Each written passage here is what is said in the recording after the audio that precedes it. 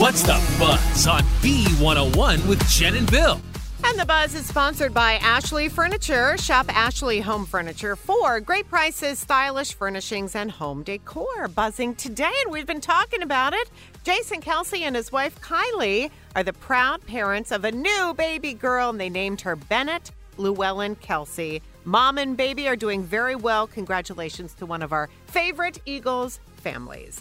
Well, the SAG Awards were last night, and again, a big congratulations to Philly's Quinta Brunson, the creator, producer, and star of Abbott Elementary, the show that takes place in a Philly school. It won for Outstanding Ensemble in a Comedy Series. In a drama series, Outstanding Ensemble went to The White Lotus. Outstanding Female Actor in a Drama Series went to one of our faves from The White Lotus, Jennifer Coolidge.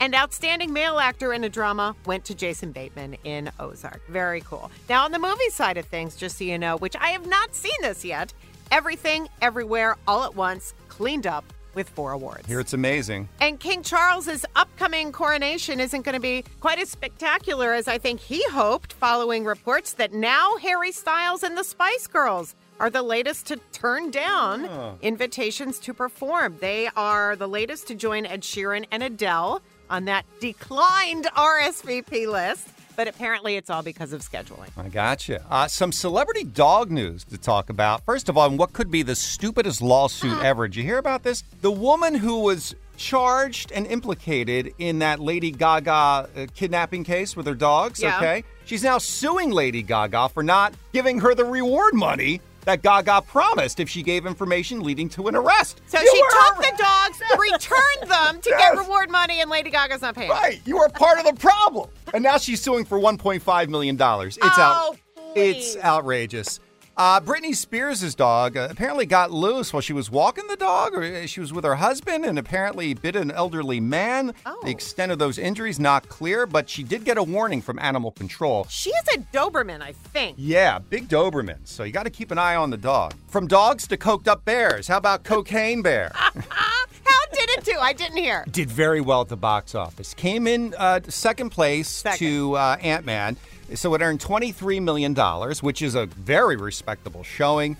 Cocaine Bear, of course, the last film for Ray Liotta, who got his star posthumously on the Hollywood Walk of Fame. Sad news here. I like this show. I kind of lost track of it, but The Goldbergs, which featured the Goldberg family living in suburban Philadelphia, it's going to wrap up. This 10th season will be its last. May 3rd is the finale for that sitcom. Okay. Some concert news here. This is cool. Jonas Brothers announcing a 5-show residency at the Marquee Theater in New York next month. Here's what's interesting. Every night from March 14th through the 18th, they're going to perform one of their albums in its entirety in the order of its release. Oh, I really like that idea. That's different. Very cool. Yeah, great idea. A lot of excitement for Bruce Springsteen. That's right. Pre-sale tickets go on sale today.